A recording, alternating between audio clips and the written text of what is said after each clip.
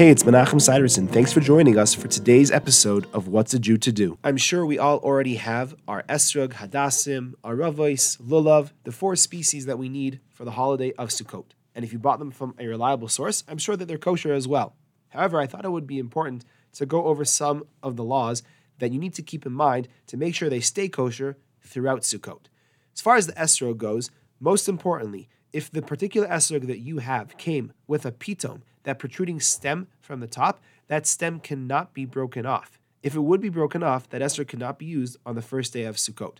If the esrog grew in the first place without a pitom, which many people get such esrogim, then there's no issue. Also, make sure that the peel of the esrog is not punctured and none of it is missing in any spot.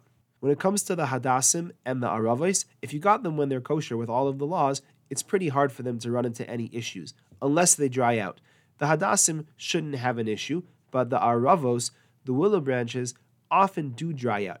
Therefore, it's advisable to have more than one pack, maybe 2 or even 3, to make sure you can last all the way through Sukkot. The extra packs should be kept in the fridge to make sure they stay fresh. When it comes to the lulav, the one thing to keep in mind, besides for making sure that it doesn't get bumped or dried out, is to make sure that the very top of the center leaf remains unsplit. The center leaf is made up of 2 leaves together, as are the rest of the leaves, and you want to make sure that the center leaf does not split too much. Thanks for joining me. I look forward to seeing you tomorrow.